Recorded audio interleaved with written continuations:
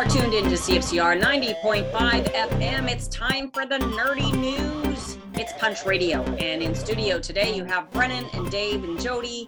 We'll hear from Hank and Craig in a bit.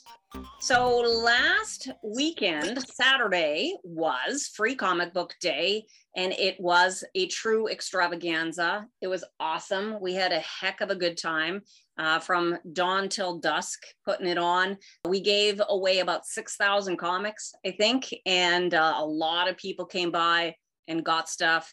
We had such an amazing palette of guests that were there. We had the Scooby-Doo Mystery Machine. We had members of the Star Wars 501st. We had a really rad Batman. We had all kinds of artists who came out, and there was like 8 awesome local artists who were there. So thank you to them for donating their time. And thank you to everybody who came out and got free comics. It was really, really good day. It was delightful putting comics in the hands of kids who maybe have never seen a comic before. The next door neighbors at Amazing Stories Deli Chat, they did a special booth to preview their food because they're going to be opening up in the next couple of weeks. So that was really, really cool. Yeah, all in all, a super good day. And it didn't rain. It was threatening to rain all day, but it did not rain. So that was really good. And the Punch crew was there. We filmed a whole bunch of stuff. So the June episode will center around all the hijinks. So if you missed it, you'll be able to vicariously live through Major Party and get a little taste of what it was like. So what was it like for you, Brennan? It was great. Again, Free Comic Book Day is always such a great event. And at first, not going to lie, with all the clouds, you think, oh my goodness, are we going to get rained on? It never did. Everything was so well organized. The line it ran smoothly. Nothing was that long. What I really appreciated, I got a chance to go down the Creators Alley and talk to all the local creators about the books that were there. What I really admire, Saskatoon is such a creative city. We've always had such a good music scene. We have a great artistic scene, and the comic scene is the exact same way. Going from booth to booth to booth, every creator had a completely different style of project, different types of artwork, even different parts in their comic creating career. So, for example, you have like the Wills, I'll just call them as a couple, that are quite established and have a name for themselves. And then you have some that are just kind of getting started off, and this is kind of their first experience. So I felt really privileged to have that chance to get a chance to talk to each single one of them and find more about their comics. It's such a busy day that I didn't get a chance to go back and get all the things that I wanted, but I definitely would. So, anyone out there, everything from young adult comic. I read the Clementine issue 1, a bold new young adult adventure for The Walking Dead, which also had the first looks of Machine Boy and Seer Serpent's heir, and it was amazing. I'm like, I think I like young adult comics more than I realized. Anyway, but we had these local creators that were doing, some were doing sort of young adult things. Some, we had one that had a completely silent comic, which I love. I love that genre of books that have no text in them, dating back to my first one that I had was the G.I. Joe with snake eyes on the cover. And just how, engaging they are. And even the artists' personalities are so much different in the styles they have. So it was really great. So make sure next time you head off to your local comic book store, go to the local section and try some local artwork. There's lots of great stuff and lots of great comics. So support the people that really need the support to get their careers going. Yes. And in case you didn't get a chance, the artists that were there were Braden Martins, Brandon Hafachuk, Mark Allard Will, Elaine Will, Audra Ballion, Rhett Stevenson, Jeff Burton, and Colin Work. And Colin has a brand new Kickstarter that just started on Monday for his book Blackthorn. So support that. It's a really small window. He's only got it up for like 2 weeks. And I think they probably by now have reached their goal. So if you haven't supported it yet, there'll be cool stretch goals too. So do that so that the rest of us can get really extra good, cool perks. Lots going on in our community. We have a lot to be proud of for sure. We have an amazing group of talented people. So very, very awesome. And actually tomorrow at Amazing Stories, Tom Grummett will be there. He's going to be autographing his newest book from DC, Earth Prime #2. So if you want to meet an actual like epic legend in the comic book world, come by. He is a delightful human being as well, and his artwork is outstanding. What do we know, if anything, about Earth Prime? It's a mini series, and it's a series of 6 one-shots. And the one that Tom's worked on is like a Superman one. Oh, that makes sense. That's kind of where he's... Death of Superman is probably what he is best known for. So that is kind of cool. All right, we do have some other news. Major Party's major live karaoke party has been moved. Brennan, what's the scoop? June 3rd. We're just moving to June 3rd to give more people time to come out and check us out. So with a little bit of extra time, we have more people that want to come out and support us. And so we also have a unique opportunity to make an even bigger major party than what was originally planned. So for a couple extra weeks, we have even more surprises. So please make sure that check your CoorsEventCenter.com. There'll be posts about it. Don't worry. We won't leave you in the dark, but we'll have a couple new surprises, and it will be a great, big, huge show. So make sure that you call all your friends and say, June 3rd, come on out, because if you miss this, you will be sad. It'll be with that event. You'll see all the press afterward and all the photography and all your friends with selfies and things and be like, oh man, how come I missed it? So June 3rd. Remember that when we say live karaoke, we're talking about an opportunity to perform karaoke where the music is not coming out of a little video box. It's being performed by a live band. Yeah. That is a special opportunity. And it's also for a good charity. It is. That's right. And a new feature we're adding for just, a sneak peek for our Punch Radio listeners. We have a special ticket now that you can have the Rockstar experience. So you can hang out backstage with the band, see what it's like, but you're guaranteed a karaoke song, so you can pick whichever one you want. So the night of the auction, we're actually auctioning off the karaoke, like a silent auction for the karaoke songs to raise money for Crocus Co-op, because it's a fundraiser and we want to raise money. That's what we want to do. But if you get the Rockstar experience, you get to pick the song of your choice. So you are guaranteed a song. So what else could you possibly want, right? Hang out backstage, see what it's like. Maybe we'll make you carry our gear, You could get discovered. You never know. We have professional photographers coming out, and lots happening. So when you're done, you could actually have a professional photograph photo of yourself on stage with a killer rock band. That is awesome. Okay, so you're obviously super busy in your life with, job and life and all that stuff, but also practicing for this epic event. What else is going on with you that you might want to throw out there to the world? Well, the event is the big one. Besides the live karaoke, which is the fundraiser, it's also the kind of return of my band, Ultimate Power Duo. It's been a few years since we played just because of the world, as well as Saskatoon group Violent Betty. And we are actually the group coming together to make the karaoke band. So you get to play with 2 professional groups from Saskatoon that have toured all over. And that's where I'm going to tonight, is to make sure that we know all our songs, or extra good, or we might be extra not so good. We might just sort of have a rough kind of rock set just to make it more like the rock and roll experience. So got that going on. Besides that, there's always writing and other things too, and I'm moving, but that's I'm not going to bore our listeners with my moving story, but maybe one day I'll sit down and I'll make a graphic novel, kind of like Harvey Pekar, but instead of my cancer life, it'll be my moving life. And it'll win an Eisner Award, I'm sure. Easy. I think so. All right. Well, we'll let you get off to your practice then, because we want you to be super, super good. Because who knows who might be up on stage with you. So we want to level the field. So you go off and do that. We're going to throw things over now to Hank and Craig, and then Dave and I will finish off the show with a bunch of TV shows that we've been watching. And also one movie. And a movie, a Western, no less. So, All right. Have a good night, Brennan. Thank you. See you next week. Bye. All right. Here's Hank and Craig. Hey, everybody. It's Craig Silliphant here for Punch Radio on CFCR 90.5 FM. And I am here with the one, the only, the myth, the legend, the man himself, Hank Cruz. Hey, Cruz. who looks like a vampire today because I went to the eye doctor and my eyes are dilated. Yes, like I'm coming for you. Well, I know the listeners out there in Radio Land can't see this, but we're recording this on Zoom.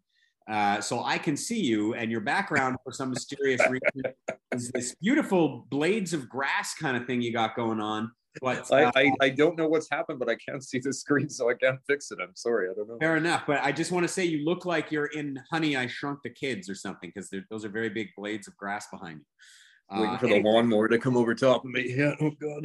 Be careful. So anyway, we got a few things to talk about this week. I want to quickly touch on Winning Time ended. I thought the ending was fun. Can't wait till next season. Ozark's obviously over. I haven't seen all the episodes yet, so no spoilers. And Better Call Saul ends this coming weekend. I also started We Own This City. That's the one from the guys that did The Wire. And the first episode was interesting. It was definitely very Wire-like. Did you watch that one at all? I did. I had to watch it twice because the first time I didn't realize that there was going to be so many characters and so many things happening, because I thought it was kind of just focusing on John, whatever his name is, the Punisher guy. Yeah. So then I'm like, oh, I wasn't in the right frame of mind. So I'm like, once I wasn't tired, I went back and watched it, and I loved it. Nice. I also want to, I know we're going to talk about a couple of movie things, but I want to talk about Strange New Worlds, the new Star Trek series. It's a spin-off from Discovery, featuring Anson Mount as Captain Christopher Pike, who we remember from the very, very, very, very, very first episode of Star Trek, the pilot episode prior to bringing on William Shatner as Captain Kirk, where Captain Pike is the captain of the Enterprise, and Spock was on it, and Majel Barrett, who was Gene Roddenberry's wife, eventually played number one. And so we're sort of recasted all these roles. Obviously, Ethan Peck has played Spock on Discovery, and as I said, Anson Mount. And now we've got some new characters, as well as some people like Uhura and Christine Chapel. If you remember the nurse from the original series, Nurse Chapel, are joining the cast. And I have to say, I enjoyed the heck out of that first episode. Now, that comes with a caveat. It's definitely like mining that nostalgia that I'm always complaining about. But they've kind of gone back to the original idea of the original series, that 5-year mission, and it seems very retro. Like, I feel like they're going to go to planets and have to face off against like a energy monster or a Gorn or a gangster world or things like that. Like, I don't know where it's going to go, but just based on that first episode, it seems like they're really trying to recapture and almost do a remake of the original series, but just with this sort of new cast and everything. I thought it was like a little bit on the nose here and there, some of their metaphors and stuff, but overall, I loved it. I thought the cast was great. I thought it was really fun. What did you think? I know you got a chance to see it. There's only been one episode so far. There's another one dropped this week, actually, but. So my daughter and I watched it because we watch all things Trek together, because Tony has tried to take my son to the dark side and only watch Star Wars. We both gave it a 10 out of 10. It's fantastic. It gave me, even with the theme song, I got like Star Trek chills. I'm like, oh, finally, it is old school Trek. I loved every second. The ship looks great. The uniforms look great. Even the beginning when Pike's in Montana, we've seen that in other series. I think it was Alaska. I forget which character was in the Alaska during the winter, and they got to come pick him up to get him to the ship. Same thing here. I'm like, oh, yes, please. Everything about it. And then Kirk's dad shows up at the end. Like, yes. Is that Kirk's dad or Kirk's brother? I think it's Kirk's brother. Oh, is it his brother? I thought it was his dad. I think it's his brother. I'd have to double check that, but I'm pretty sure he had a brother and his name was Sam, and I think that was the character's name.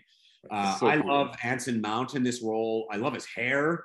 I'm very jealous, but Captain Pike starts out as knowing about his eventual fate, which it's not a secret in the Star Trek world that he eventually, because they couldn't bring back the actor that played him, they wanted to do an episode later on that used the footage from the original pilot episode. And so they had to scar him up with all this makeup, and he'd been in this horrible starship accident and he couldn't move and he could only talk through a series of beeps. So Spock kidnaps him and takes him back to this planet where they can use his mind to make him think he's like, normal again, basically. And so as the series starts, the Anson Mount Pike has found out this information through the events of an episode of Discovery. And he's sort of like Goose or Maverick in Top Gun. He doesn't want to re-engage. He doesn't want to get back in after Goose dies.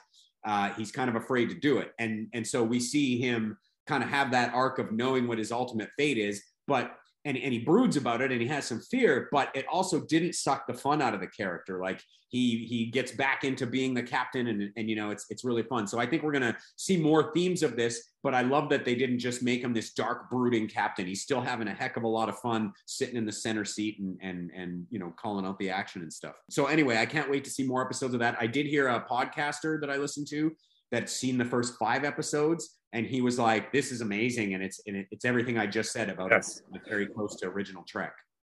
So cool. Yeah. So very quickly here, Avatar 2, the trailer for the sequel came out. All I'm going to say about it is I didn't really love Avatar. I mean, it was really neat the first time you see it in the 3D. I hate 3D, but it's the only movie that they've really done well in 3D. I thought the trailer looked like children's cartoon, you know, not a sequel to one of the biggest movies of all time. I thought it looked terrible. You know, it looks fine if it was a children's cartoon, but I have zero interest to return to this world. My wife said, "Oh, they're making an Avatar 2?" And I said, "They're making 2, 3, 4, and 5 right now." So like, he's just lost the plot. But I know I saw it on the small screen, but I know you got a chance to see it in front of Doctor Strange. Yeah, and it was in 3D, but because of the effects of the last, how long has it been since it came out? Like 12 years or something, or longer? 15 years. Well, everybody's caught up, so it looked like they just took a minute from the first Avatar and just threw it up on the screen again. Like, ooh, there was nothing in the trailer to get excited about, because the effects are like, the effects in all these movies are great now. So you're like, I don't know what they're gonna do different. I don't know. Yeah, and I find the characters look weird. Like, they look like CGI characters. But yeah, I know you wanted to talk about something specific. Speaking of Doctor Strange. Oh yeah, for Doctor Strange. So I wanted to ask, now that let's say Marvel movies in general, the last 10 Marvel movies, all of the effects are flawless. Like it's awesome. And now it's not a thing anymore, where before you go to a movie like, whoa, it was like the coolest effects ever. And you're like, oh, well, now that the effects have caught up in all these movies, like they all look the same, like they all look great, right? So how, once you take that part out of it, you're left with just kind of looking at the story of each of these movies. Well, this Doctor Strange movie, I don't even know how to judge it. Like, I gave it a 73, I think, but it was action-packed, like start to finish. But the movie was more about the Scarlet Witch than it was about Doctor Strange. Like, he was like, if you look at screen time, I'm like, well, it's actually kind of more the Scarlet Witch's story here. But how now, with all of these movies coming out with special effects that are also great and they're the same, once you take the special effects out of a Marvel movie, if there's not really anything going on, well, how do you even judge it then? Well, that's good. I mean, that even leads back to Avatar. Like, once you take that 3D out of Avatar, it's just a lame version of Pocahontas or Fern Gully or something. Yeah, I mean, that's a good question. And I think the Marvel universe is starting to show cracks. I was supposed to go with you to Doctor Strange, and I was sick, so I didn't go. But I'll get a chance to see it this coming week. But like, you know, the Eternals, what was the last one? Moon Knight. I couldn't even make it all the way through. I know Doctor Strange has had some sort of mediocre to decent reviews, but you know, not in the same way as most of them have. And they've had a very good track record through 28 movies, with only 1 or 2 of them kind of stinking up the world like Thor. So, you know, you're right. Like, they definitely have to focus on story and stuff and make these things like good. I mean, for lack of a better phrase there. And like I said, I think they're starting to show some cracks in their armor right around the time, as you mentioned, that you're starting to, you know, have, you know, all these effects are kind of like seen it, been there, done that. You know what I mean? Now, that's not to say they didn't have some good stories with, you know, I actually liked Hawkeye and Winter Soldier. I loved Hawkeye. Yeah. These smaller stories where the stakes are just like, I don't know, he's got to get home for Christmas. Like, that's big enough. We don't need to like save the multiverse or all the life on Earth or anything like that. And maybe they need to realize that and scale down a little bit more and tell some more human stories, because that's what's at the heart of some of these best characters like Peter Parker and Spider-Man. It's not the gimmicks, it's the story. It's Peter Parker, right? So anyway, we got about 10 seconds. Any final thoughts on that from you? Tell Marvel to start writing better stories. Okay. Right, better stories, Marvel. Okay, that's it. Let's throw back to Jody and everybody else. We'll talk to you next week. Woo! Goodbye. All right. Thank you, fellas. So TV, there's been great TV on, like TV that I can't wait to watch week to week. And some of it has wrapped up. So 2 of the shows that have kept us going over the last little while are Winning Time and Tokyo Vice. And Winning Time was awesome. Like the arc was great. The finish was good. It was really, really fun. We've talked about this before, but for those of you who maybe missed those episodes, this is the creation of Max Borenstein and Jim Hecht, and it is the story of the rise of the LA Lakers to fame and glory. And it goes over the acquisition of the team by Jerry Buss, the acquisition of Magic Johnson, and then the win. It's very exciting. Yeah, we love this show, and I think we loved it equally. Mm-hmm. And many of our listeners probably don't know that I'm like a lifelong dedicated Laker fan, and you're somebody who's just interested in the NBA. So I was really happy 2 or 3 episodes in when you were just as excited to week Winning Time with me over the run of this series, because this series kind of means a lot to me. It's like if this turned out to be good, there was a good chance it was going to be my favorite show. Now, I don't know if it actually reached that level because it's got a lot of competition right now, but these were 10 really good episodes that I think we can agree we have very few complaints about. Yes, it's a great drama. It's got lots of comedy. All the bits were good. The actors were all on point, and it culminated in the final between the LA Lakers and the Sixers. And after we watched this show, we went to YouTube and we watched that game 6. You can watch the whole thing. And what is even more awesome is that it has all the original commercials and everything in the broadcast, including a promo commercial for an episode of The White Shadow where that whole basketball team goes golfing. Yeah. So even if you don't love Winning Time, check out YouTube and go watch Game 6, 1980 LA Lakers versus the Sixers. It's pretty fun. It was a very good rip. Whoever put that up, thank you. And if you do that, I think you're going to realize that even though this is a show that is played fast and loose with historical facts for 9 episodes, they basically told the story of Game 6 more or less accurately. Really, my one quibble with that is just how much shade is cast on Jamal Wilkes. Yeah, he does not get the credit he deserves. His Game 6 performance for the Lakers, I mean, it's got to be the most underrated 36-point game in NBA playoff history. I mean, you would think watching the series that he was just some bench warming scrub on that Laker team. So, yeah, if you enjoyed it, Jody has given you a really good tip here. Go and watch at least the second half of that broadcast. It includes all the locker room celebrations and stuff after, so it's actually kind of surreal to watch the last episode of Winning Time and then watch the footage that they obviously used to base the episode on and see how there is a striking similarity between the two. Yeah, it's good. I can't wait for season 2. I'm really excited for more Winning Time. But I mean, they're not going to be able to call it Winning Time anymore because after this season, like the Lakers don't win again for spoiler for several seasons. Yeah. So the characters are still great and they're winners in my mind. If they're going to keep calling it Winning Time, it might have to become a series about the Boston Celtics. Shush. All right. Well, we're going to ignore that you said that and move on. The other series that wrapped up was Tokyo Vice, and this is the Michael Mann thing. It's an HBO show, and it is set in Tokyo, and it's about a writer who gets in with the mob, basically. And I was really disappointed. I thought that it was kind of ended really non-dramatically. There wasn't really a good cliffhanger. It just actually was like, oh, wait a minute, we're done until next season? Is there going to be a next season? Like, huh?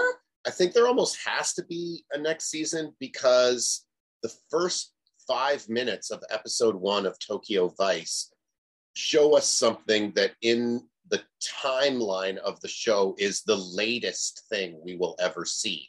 So after that first 5 minutes, it flashes back several months or years in time.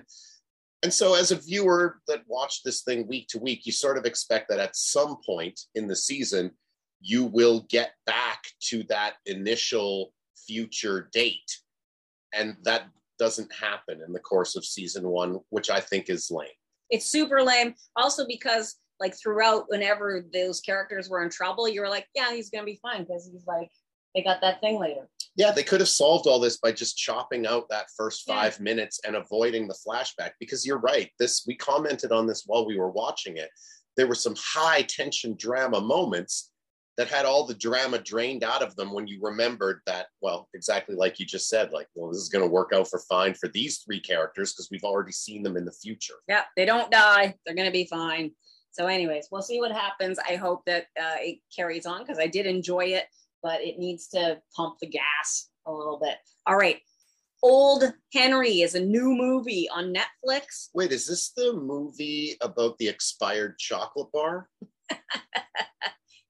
No, it is nutty, but it is not that. Remind me what Old Henry is. Then? Old Henry is a Western starring Tim Blake Nelson. Oh, right. Written and directed by Potsy Poncerelli, and it is about a sodbuster and his son who live on a farm who encounter a wounded stranger.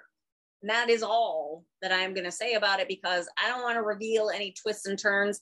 But I do want to say that it is refreshing to see a good Western on the big screen again. We can reveal that there are some major third act twists and turns without saying what they are. Yes, there are some good twists and turns, and it's good. This felt to me like a very successful COVID era production because it's filmed with a really small cast in a really remote location where they basically never leave this cabin except to venture out on sort of the frontier of the quarter section of land that the story takes place on.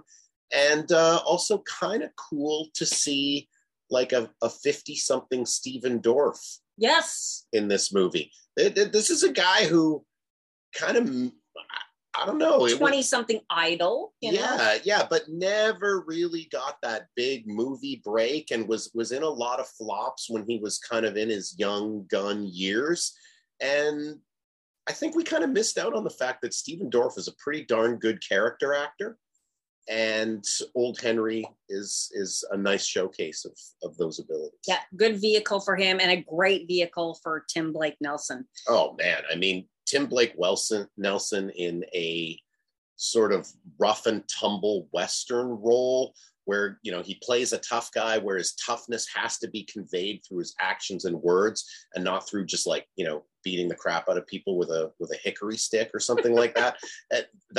That is right in Tim Blake Nelson's wheelhouse. And maybe the first time I've ever seen him play a lead, except for when he did it in that short film with the Coen brothers, where his portion of the movie was only like one of several stories. Scruggs. Thank you, yeah. Buster Scruggs, where his story was only one of several being told. I don't know if you would count his old brother, Where Art Thou role as a lead. Not really a lead, but a very good support, and he is amazing. So check that out. Old Henry, it's on Netflix, and that wraps up another episode of Punch Radio. So you know where to find us here every Friday on CFCR 90.5 FM. In the meantime, keep your dukes up.